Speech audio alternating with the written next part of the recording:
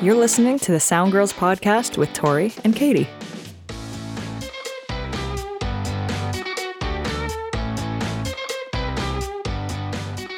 Heather Augustine is an audio engineer currently touring around the U.S. with Broadway-style shows. She graduated from Penn State University with a Bachelor of Fine Arts in Theatrical Design and Technology with an emphasis on sound design and has been on the road for the past 8 years.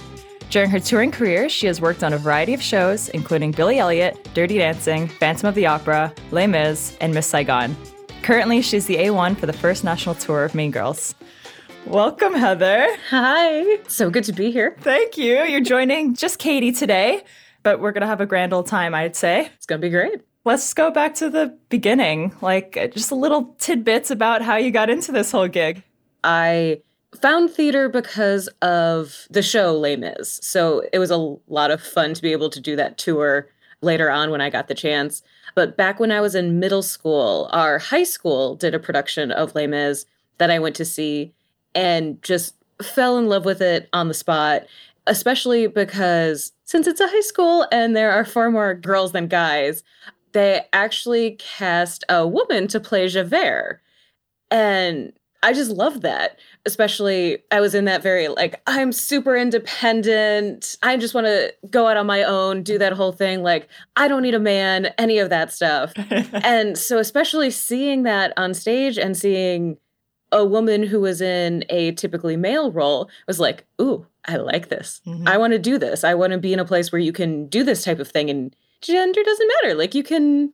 Javert is not a romantic or sexual character. So you're kind of like, literally anyone could play this. Why isn't this more of a thing? Right. When I was in high school, I started on more of the acting route and then was like, this is fun.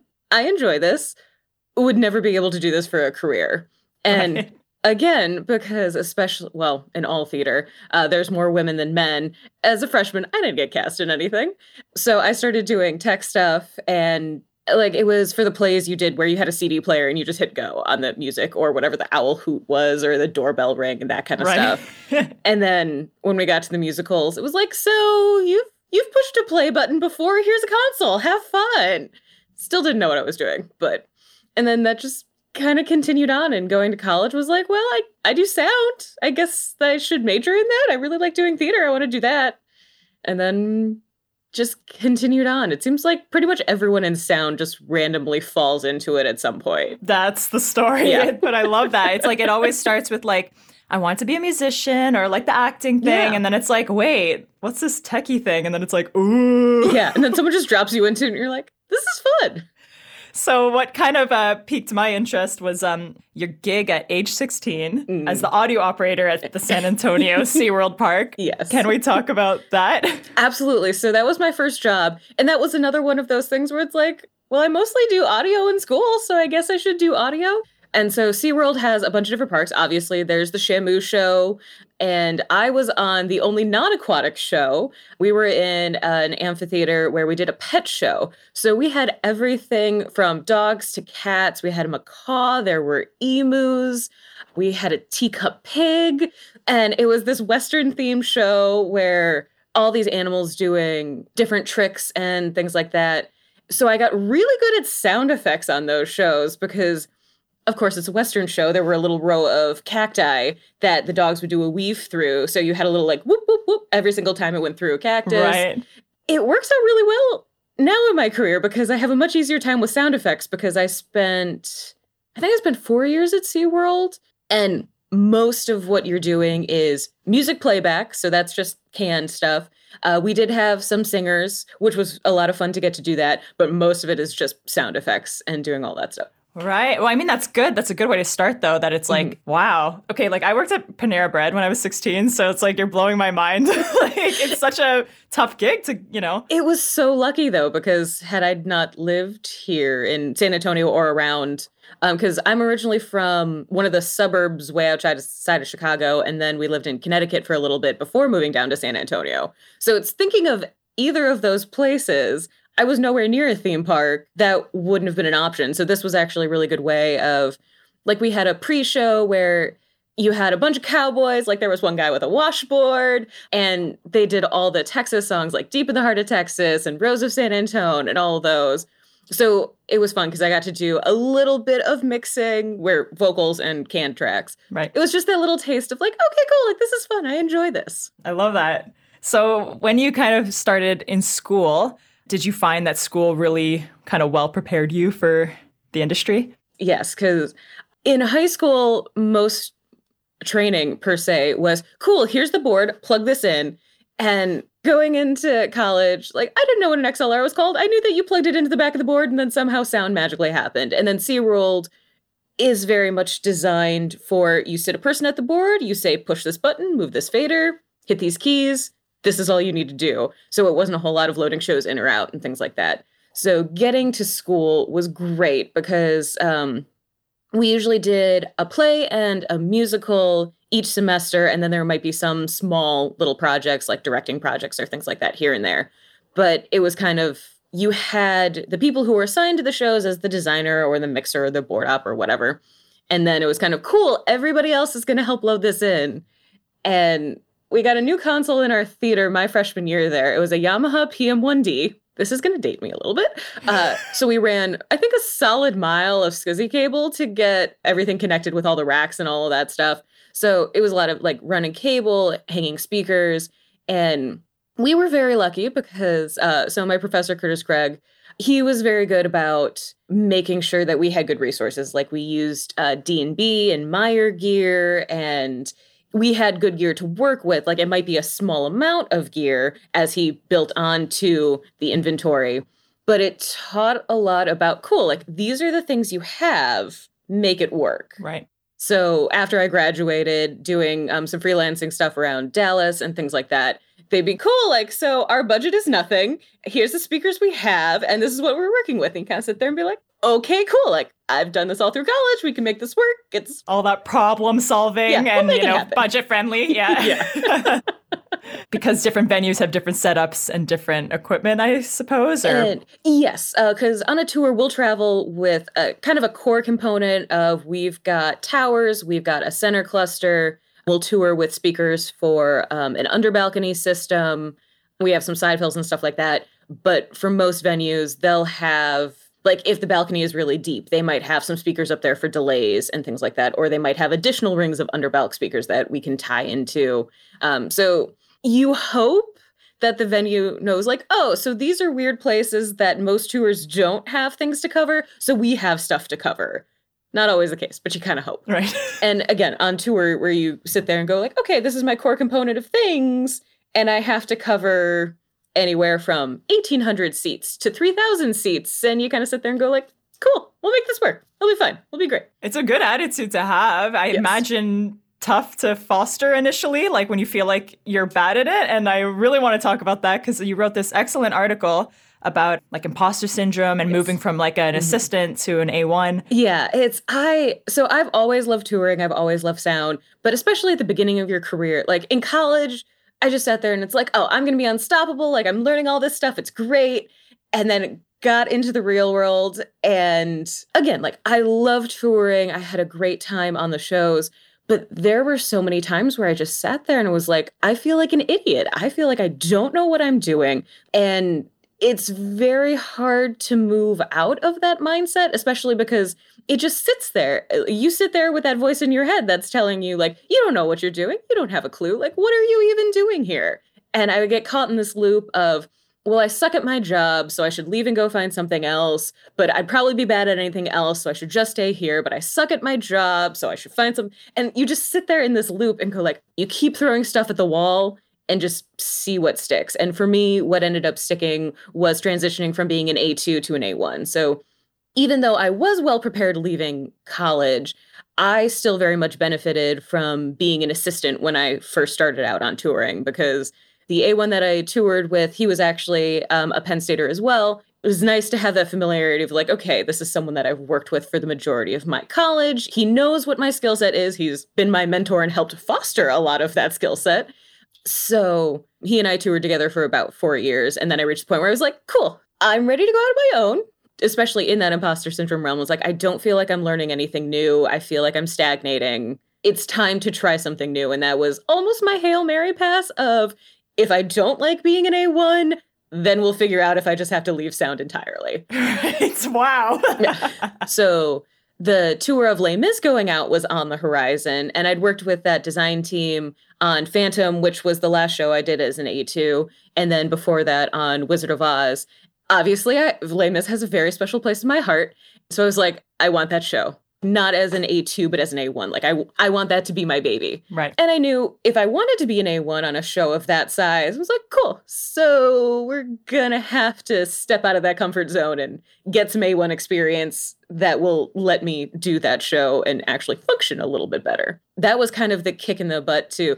So I emailed our production manager, and he was very sweet. So it's always helpful to have those people that support you. And so I sent him an email saying like, hey, I'd like to look at being an A1 for the next season. And he sent me back an email being like, oh yeah, I love that idea. That's great. So you have that moment of like, okay, he doesn't think I'm going to fail miserably right out of the gate. This is a good sign. Step one. Yeah. Just having even that little bit of positive reinforcement was something like, okay, cool. We can breathe a little bit. And then I love mixing. So being an A1 worked very well for me. So Josh, who was the A1 that I toured with as his A2, he set me up very well for getting paperwork and stuff ready for venues, because I'll do an advance sheet that I kind of learned from him how to do. And it just sits there and says like, okay, this is where we're going to put the recs. This is any special stuff we have to do with equipment. Like if it's a large house and we'll need an extra ring of underbelts, we have to do a delay truss. We can't do a delay truss. There's no room on stage. The racks are going to go out in the house, down in the basement, somewhere random up a hallway. Who knows? So just, I was good at having that organizational sense of at least walking in with a plan. Right. That helped a lot with my imposter syndrome, because you force yourself into a proactive position of, okay, I'm the one running the department. I have to be on top of things. I have to make these decisions. And thankfully, the majority of my decisions worked out well. And so every time you make that decision and things work out, you sit there and go, okay, cool. Like, this is validation that I have a clue that I'm on the right track. When I was an assistant, it was very much focused on troubleshooting and talking to my A1 about like what he would prefer. Mm-hmm. So I was in a little bit more of a passive position there. And also, Josh is super good with gear and all of that kind of stuff. So I always felt like I fell short in that particular skill set, because he could troubleshoot something so much faster than I could. But then getting out on my own, I realized like, oh, I can figure this out. Like maybe it takes me a couple seconds longer, but I'm still functioning. I'm still figuring out these problems quickly. Another part of that is removing that crutch that you thought you had for a while and being like, okay, cool. I can stand on my own 2 feet. I can make progress on my own. And especially working with my A2s and stuff like that, like, oh, I can help her here, here, and here with these things that I've learned on the road. So that was an interesting thing for me to say, I have learned things. I have come a fair amount of distance. Mm-hmm. So yeah, it's a very slow process to get out of imposter syndrome, and you never really do. But at the same time, you make slow steps and you reach the point where you're like, okay, I'm cool. Like, even if I don't know, we'll figure it out. I love that. Yeah. I mean, it's just that your article, what was the exact title? Because I really want to recommend that. I think it was Practicing Proactivity. Practicing Proactivity, yes. Yeah, on the Soundgirls website. It's really good, really resonated. When you're kind of moving in the positive direction of like positive reinforcement, yes, I can do this. Are there like moments of just magnificent setbacks where you're like, I'm such a dope. Oh, what a huge absolutely. mistake. Absolutely. Because every time you try something, you're like, I'm either going to fall flat on my face or it's going to be fine. And there is no in between. Right. Like there's some gear that you're not familiar with. And for sound on tour, you typically have a rigger who is going to get your motors ready and things like that. But a lot of the actual rigging, like speakers on truss and things like that, putting that on, you do that yourself. And so I would be very much like, hi, I'm not a rigger. At least for the first couple times, I would like you to look at everything I put on there. Just to be sure, because this is over people's heads, and I don't want that on my conscience. Just no, you don't. Yeah. Well, we also had there's some really long days on tour, and one of the ones we had was on Les Mis. We were going from Seattle to Portland, and Seattle has an elevator that will go from truck dock level to the stage level, so you can only put a limited amount of things on the elevator to get either to or from the truck. So loadout takes a little bit longer, and that's just a thing. And then we had the 3-hour drive from Seattle to Portland, which is basically the only sleep that any of us got. And so we walked into the Portland venue. And that was another thing with rigging where I walked up to the head audio and was like, I've had 3 hours of sleep. I want you to double check every single thing that I put my hands on rigging wise before it goes out and double check me. I will not be offended.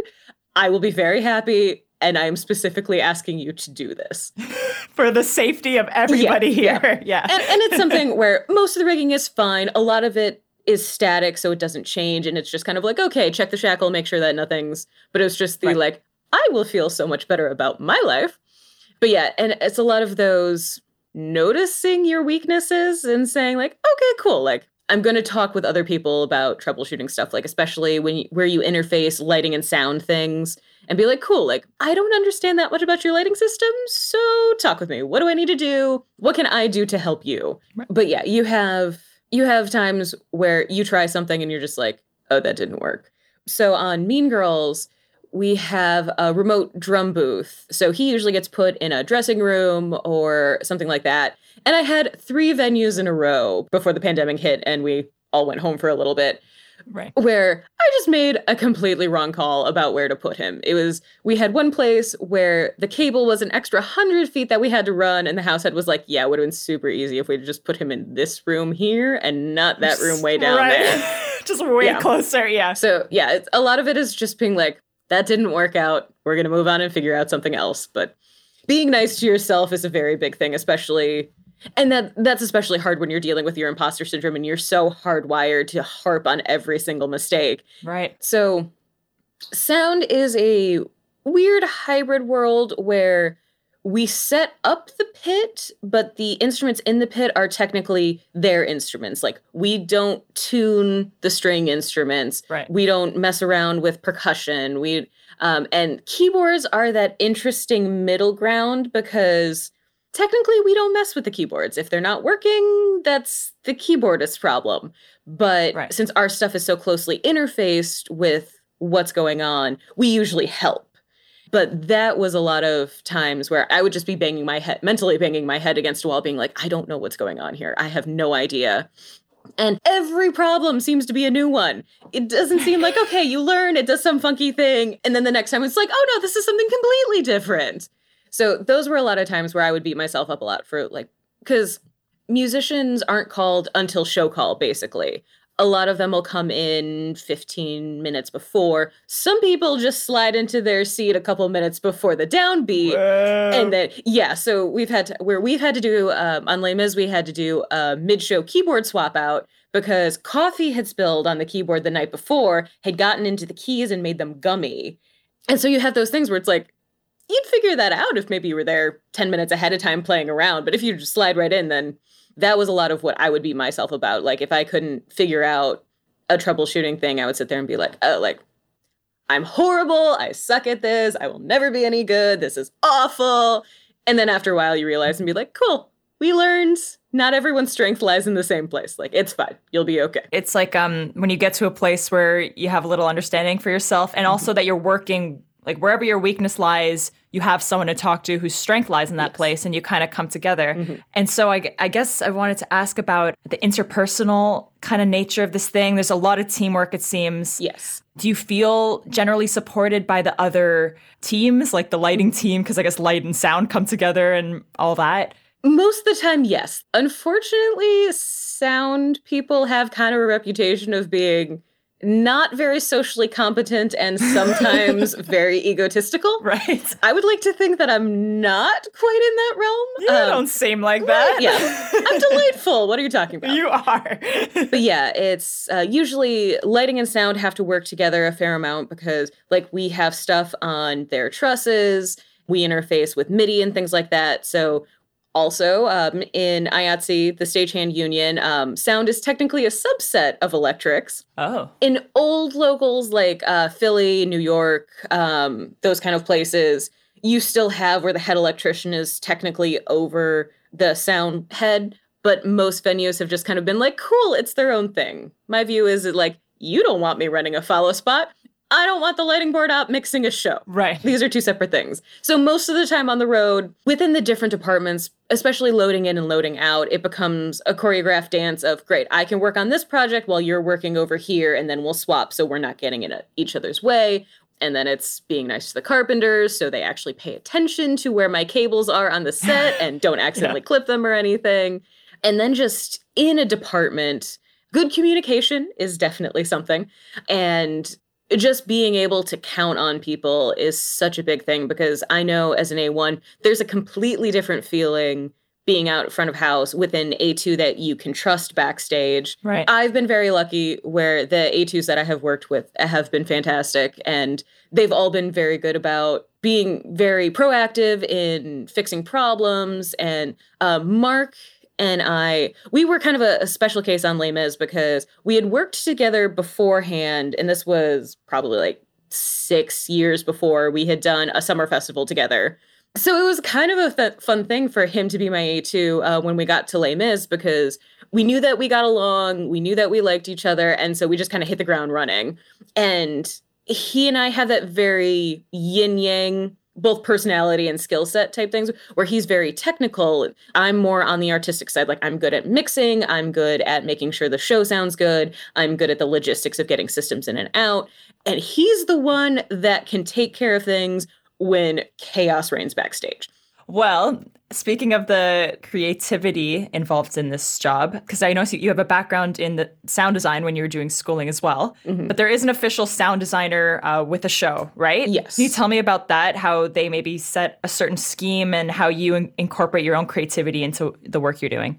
On the sound team, you have the sound designer is the head of everything. They're in charge of specifying what kind of system they want. So like speakers, console, mics. They're basically the interface with the directors and the music director and the conductor, and to figure out kind of what the overall scheme of the show is supposed to sound like what the director wants for it. Because you had like Phantom, Les Mis, and Saigon were all with the same designer and largely this similar directing teams. And that was very much where the sound design was supposed to be very transparent. Like, you're not even supposed to hear that there is a sound system there. It's supposed to sound like it's coming from the stage. It's supposed to be very natural. So figuring out that that's the direction you want to go with, as opposed to Mean Girls and Dirty Dancing and things like that, where it's kind of like, this is about the music. This is about having fun. It can be a little bit more in your face. We're not trying to hide the fact that we have speakers here. So you have that realm, and the sound designer is in charge of all of that, and is the one kind of talking to the mixer, being like, cool, like, we want a little bit more of this, we want a little bit more of that. And if they have specific preferences on like reverbs, I've worked with the Digico SD7 the entire time I've been on tour. It's been a kind of a lucky pick that all the designers that I've worked with, they've all liked the SD7. But nobody seems to use the onboard sound effects for those, like reverb and delays and that kind of stuff. So it usually has some type of outboarding, either like Waves or TC Electronic or something like that. So they're the ones who are kind of like, okay, cool. Like, I'd rather use this effects package instead of the one on the console or the one from this other manufacturer or things like that. And then they also have an associate or an assistant, and the associate and the assistant kind of do the same job. The difference is that the associate has autonomy, and if the designer's not there, they can act on behalf of the sound designer without consulting them. But an assistant would have to consult the sound designer before making any changes or something like that. Right. And so they're a little bit more involved with the day-to-day things. Like on tour, the associate, he's the one that when I was first starting out, and we have like speaker prediction software, which is one of the things that I would do to prep going to a venue. So for the first couple moves, I would send those to him and be like, cool, like, does this look good for what's happening here? And he would say like, okay, yeah, either that works, or maybe like, let's adjust this a bit here and here.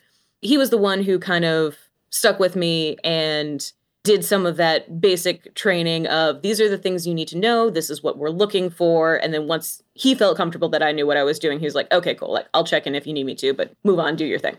And then you also have a production audio who's in charge of taking whatever the designer wants system-wise and making that a reality. So that's saying, okay, we have these speakers, we have this, we need X cables and these different power supplies, and we need these racks and all of that to put it all together to make it a functional system. And then you get to the show and you have the A1, me, and then the A2. And so my job as the A1 is basically saying like, okay, cool, this is how you want it to sound as the sound designer. I'm going to sit in front of the board and push faders until it theoretically sounds like that. Right. So I have a little bit of, I wouldn't say creative control, but I have a little bit of leeway in the fact that how I get from the theoretical design to the actual physical output of the system is mine to deal with however I need to, where I'm the one who programmed the console. For Mean Girls, we used the bass from the Broadway show, since that was the show I trained on, so I was familiar with that layout. And also, most consoles, you'll just leave however the designer wants for the major layout, like where all the faders go, especially on digital things, so that they're not trying to figure out whatever your preference is when they come in. Like, they just want to go hit the button to get to whatever page they want, make the adjustment, and move away. Right. So you have some things like that where the basic layout of any system is the designer's. And then for the mixer, my job is to take whatever the design is, and then especially on tour, replicate it as closely as possible in each venue. And then within the show, it's kind of up to me to do like, okay, cool. Like, these are where band pushes need to happen. This is who should be leading in this song. And then you'll also have the designer who says like, okay, cool. Like, yeah, this worked, but like, we're missing this instrument here in this part. Les Mis has a lot of just people singing over each other. So some time spent with the associate there where I was just saying, like, who am I supposed to be hearing? I want to make sure that I know who's supposed to be going where. Especially for a brand new show that hasn't been in production before, you have a little bit more leeway of saying, like, okay, cool. Like, oh, I like how this sounds with this person here. With Les Mis and Saigon and Phantom, it's like, oh, these are all 30-something years old. You're kind of sitting there being like, you know what you want. Tell me what you want. Because that's the biggest thing is, if the designer's happy, that's great. Have you had an experience where you're sensing the designer maybe isn't happy, that you've gotten kind of feedback where you're like, I haven't had too many of those. I did have one of my favorite moments from Mean Girls Tech was there's a sound effect where there's a Katie scream and into a sound change where she does this big no, and it's actually a sound effect that continues on. And we had been working on the scene beforehand, and we skipped into the scene after. And I had been very careful about like, okay, cool. Like, I'm not hitting the sound effect. I'm not triggering this. I am very much, and somehow in my head, I know I selected the scene that it was supposed to be in and not the sound effect. But as we're getting set up to go to the next scene and everyone's getting set, hit the go button, the sound effect went off, and it was just like, you've got to be kidding me. And Brian Rona, the designer, he just kind of ambles over, just looks at the console, and he's like, so what did we learn? That is the nicest way I have ever heard anyone say, what did you do? Right. But it was just like non-judgmental, very like, what did we learn? I appreciate that very much, because that's just like, I'm not mad. I'm just curious. Do you know what you did, or do we have to have a conversation about not firing loud sound effects when you're not supposed to? Yeah, I like that. I think I'd respond well to that, because I usually would crumble if anyone says anything to me ever. Yeah. And the biggest part about mixing and taking criticism is understanding that people want you to succeed. They're telling you this so that you can mix a better show. And that's been something that I've tried to internalize as much as possible. Just saying that this is not about me as a mixer. This is about them trying to give me the tools to improve. Right. In this career, is it a natural progression to go like, okay, school, A2, A1? Or can you literally just go right into being an A1?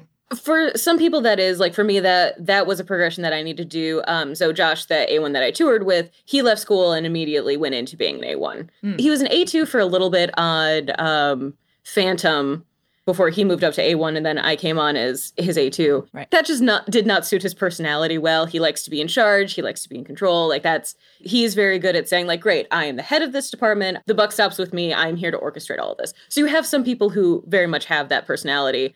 I would say that I'm in the beta category where I can absolutely take charge if I have to. However, if you ever told me, like, great, someone else is going to be the head of the department, you just have to mix 8 shows a week, I would say, yes, done. Dream job right there. Call me anytime you need. So it depends. So, like, I did fine as an A2 because I didn't mind, especially as I was learning. I don't mind being an assistant. And you have some people, like Mark is a very good example of this. He's the A2 on one of the Hamilton tours now. And he has chosen a career as an A2. And that's something where it's like, you need people like him who have that skill set, who enjoy that job, not just like me, who are kind of like, cool, this is a stepping stone into the next thing. Right. But at the same time, it's helpful as an A1 to have done both jobs, to know what the logistics are happening backstage. And if somebody's yelling at you, to say, like, you need to swap out this mic now, to be like, they are literally off stage for 5 seconds. They are wearing 5 different layers of costumes. I will do what I can. Right. A lot of times you have that people will transition from being an A1 to an associate, and then from an associate to a designer. So you have kind of this hierarchy that bumps people up. I have known people who are just like, I should have stayed as a mixer. Like, I don't enjoy designing as much as I enjoy mixing. And Right. I'm one of those people that, so I technically have a degree in sound design and technology, or in theatrical design and technology, and within that is sound design. I hate designing. I have no passion for it at all. The only show I enjoyed was my sophomore year. We did Schoolhouse Rock. So I just got to sit there with, and again, this is going back to my background in SeaWorld doing sound effects. I just got to sit there with all of these sound effects and play with all this stuff. And that was fun. Right. But all the other shows that I did, I would just trying not to scoop my eyes out with a spoon, because that would have been less painful than me sitting in the house being like, I am bored. So design is never on, I don't think will ever be on the horizon for me. And it's a little bit validating for some of those people who say, like, if you really enjoy mixing, probably just stay with mixing. But you do have some where that's kind of the progression. And I would say, to a point, if you have people who are really good A2s and very technical, they might step into doing that production role where they're the ones fitting all the system components together and making sure that works and things like that. So you have a couple different trajectories based on whether you have more of a technical skill set or an artistic skill set. And that's not to say that a technical skill set can't make a really good designer, because I think probably the benefit of being a designer is you can say, like, cool, these are my skill sets. I'm going to get an associate and an assistant or production person who fills in the gaps in those. Like, if I'm not a very technical person, I can get a really good production person. If I'm more of a technical person, I can get a really good associate who's good with filling in kind of the artistic gaps. So you usually end up somewhere on that spectrum. I will say for touring, it brings you very much towards center, because it's like, cool, you still have to have some technical knowledge of how to make things work when things fall apart. But at the same time, you still have to be able to bridge that design of saying, okay, like, this is where the speaker should go. This is where they should be pointing to technically cover everything. And then this is how we need it to sound. So yeah, I enjoy touring because it has that little blend of both worlds, that even though I'm not as strong in my technical skills, I still know enough that I can get by. And for anyone who's had like a purely artistic career, I'm sure I seem light years ahead of them, just as the super technical people seem light years ahead of me on that. I like that. There's a spot for everybody, it seems. Yeah, absolutely. Yeah. Can we talk about your involvement with Soundgirls? What motivated Yes. that, and some of the things you've written? So we're going to go back to Mark again for a hot second. So when we were on Les Mis, he basically sent my information to Soundgirls and said, hey, my boss is a super awesome woman. You should interview her. Oh. And so they did an interview with me. And then, what to say, it was about a year later, they were doing a call for bloggers, people to volunteer to be bloggers. And I've always enjoyed writing, but hadn't done almost any of that since I left school, because why? Right. Yeah. So I was like, oh, like, this will be fun. And that was actually kind of the final step out of the bigger part of my imposter syndrome, was that saying, like, okay, cool. Like, I feel like I actually have enough knowledge and experience that I can try to give that back to some other people and maybe help them from not falling into the pitfalls that I stepped into hook, line, and sinker. So started blogging for them, and that's really been my sanity over the course of the pandemic, because I've had that project and also doing some of their mentoring, and I did an Ask the Experts session on mixing for theater and things like that. So I very much enjoyed contributing to them, because they have also kept me sane and given me a foot still in the theater world and the sound world, even when the pandemic has been raging and there hasn't been any theater or sound going on for a while. Right. I'm assuming most people know a fair amount of Soundgirls if they're listening to the podcast. But if you don't, join. It's awesome. Yeah, this is a sweet resource. And yeah, I was really enjoying your articles. So I highly recommend everyone checking out Heather Augustine's articles. So right now you're not working. Like, how is COVID working with getting back into it, or what's the scenario? I'm currently at home. My family lives in the Dallas area now. When I was in college, they all moved up here. So I'm at home with Dallas. So I'm what's not quite PC considered tour homeless, where I'm on the road for 45 to 50 weeks out of the year. So my mailing address is technically my parents' address.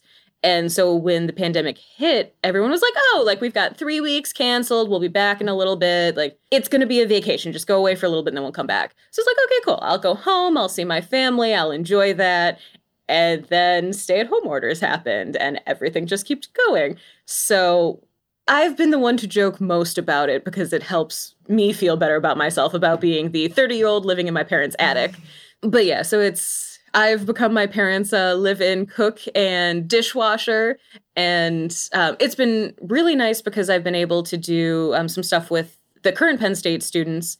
I've been able to go back towards the end of last semester and then this past semester in the spring to just be like, hey, like you guys don't have any shows going, so we're going to pull out some multi-tracks of old shows and mix some stuff and just play around with things. And I found that I very much like the mentoring side of things. So that's really appealed to me, is to get to talk to them and say like, okay, cool. Like, oh, this is what you're interested in. We have an alumni who does that. Let's get them in here. And so that's been a lot of fun for me. I enjoy being the middleman. But yes, I have been unemployed in the 30-year-old in my parents', well, and we're supposed to go back in October. So that's the help. So it'll be about 18 months, which I am so ready to go back and mix a show. I can't even tell you. I miss that so much. But you like probably went like hardcore out of school. Like you could have used a break. You know, it's not. Yes. Right? Yes. That's the other thing is that the next blog that I'm doing is about just kind of the realities of touring life and the pros and cons. And in that I talk about that. Just on a whim, I did a calculation of with the limited amount of time you have off on tour and how that correlates to people just having weekends off in a normal 9-to-5 job.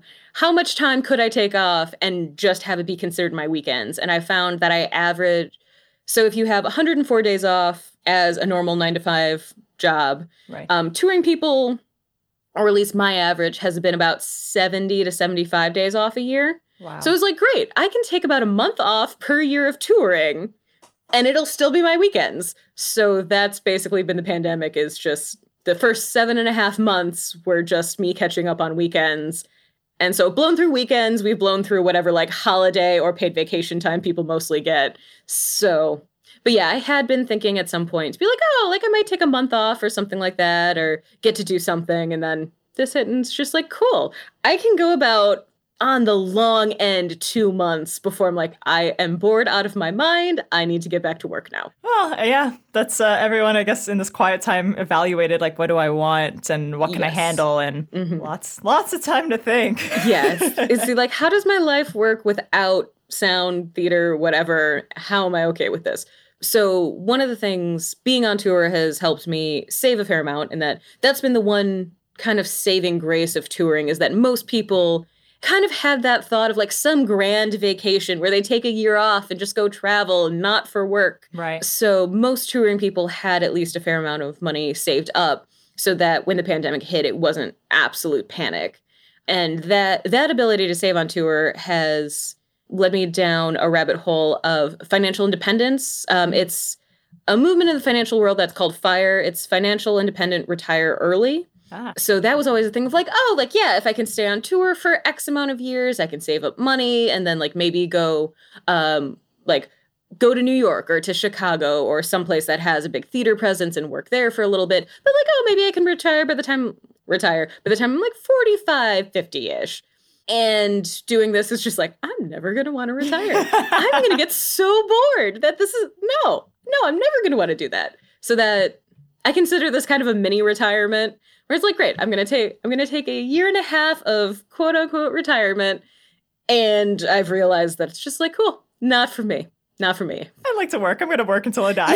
Yeah. See, like, and the thing is that a lot of people in kind of the financial independence movement are people who are in careers that they don't necessarily like. Right. So being financially independent lets them leave those careers, and then they can pursue things that they do enjoy, but might not be really financially viable as a career. And so that was kind of like, cool, I like my job. I'll be happy to work here as long as somebody wants to keep me employed. This is great. Yeah, that's excellent. So, Heather, this has been a treat chatting with you. Is there so much fun. Final advice, final words, something we didn't get to talk about? Ways to reach you? Ways to reach me? I guess, I don't know, can you put my email or anything in the... Yeah, you want people to email you? You can say it right now. Yeah, that's fine. So my email is haugustine@icloud.com. So that's HAUGUSTINE@icloud.com. If you're interested in this, if you want to talk, I don't know, just want to have a fun conversation about sound, fine. You can probably find me on Facebook. You might have to search a little bit, but whatever. And then, yeah, the blogs that's a good way to figure out most of what I think about sound and stuff like that. But parting advice, probably I've noticed that the main theme to my blogs has just been be nice to yourself, be kind, find things that you enjoy and do those, but make sure you're happy and just be nice. Love it. This has been a joy. Yeah, you're great. It's been fun. Yeah. Yeah. Thanks so much, Heather. Thank you. Thank you for listening to the Sound Girls podcast. Our mission is to create a community for women in audio and music production, providing the tools, knowledge, and support to further their careers. Check out soundgirls.org for more information. The Sound Girls Living History Project is a collection of oral history interviews that highlights the careers and achievements of women and underrepresented groups in audio. One of the interviews is with Stephanie Brown, a sound editor and dialogue and ADR supervisor, known for her work on The Incredible Hulk, 8 Mile, A Wrinkle in Time, and many others. Working on The Matrix was probably my favorite because at the time we didn't know what that movie was going to be, but we knew something was going to happen. And to see the phenomenon that movie became was amazing. And then to be involved in the sequels, it's still the highlight of my career is just being involved in that.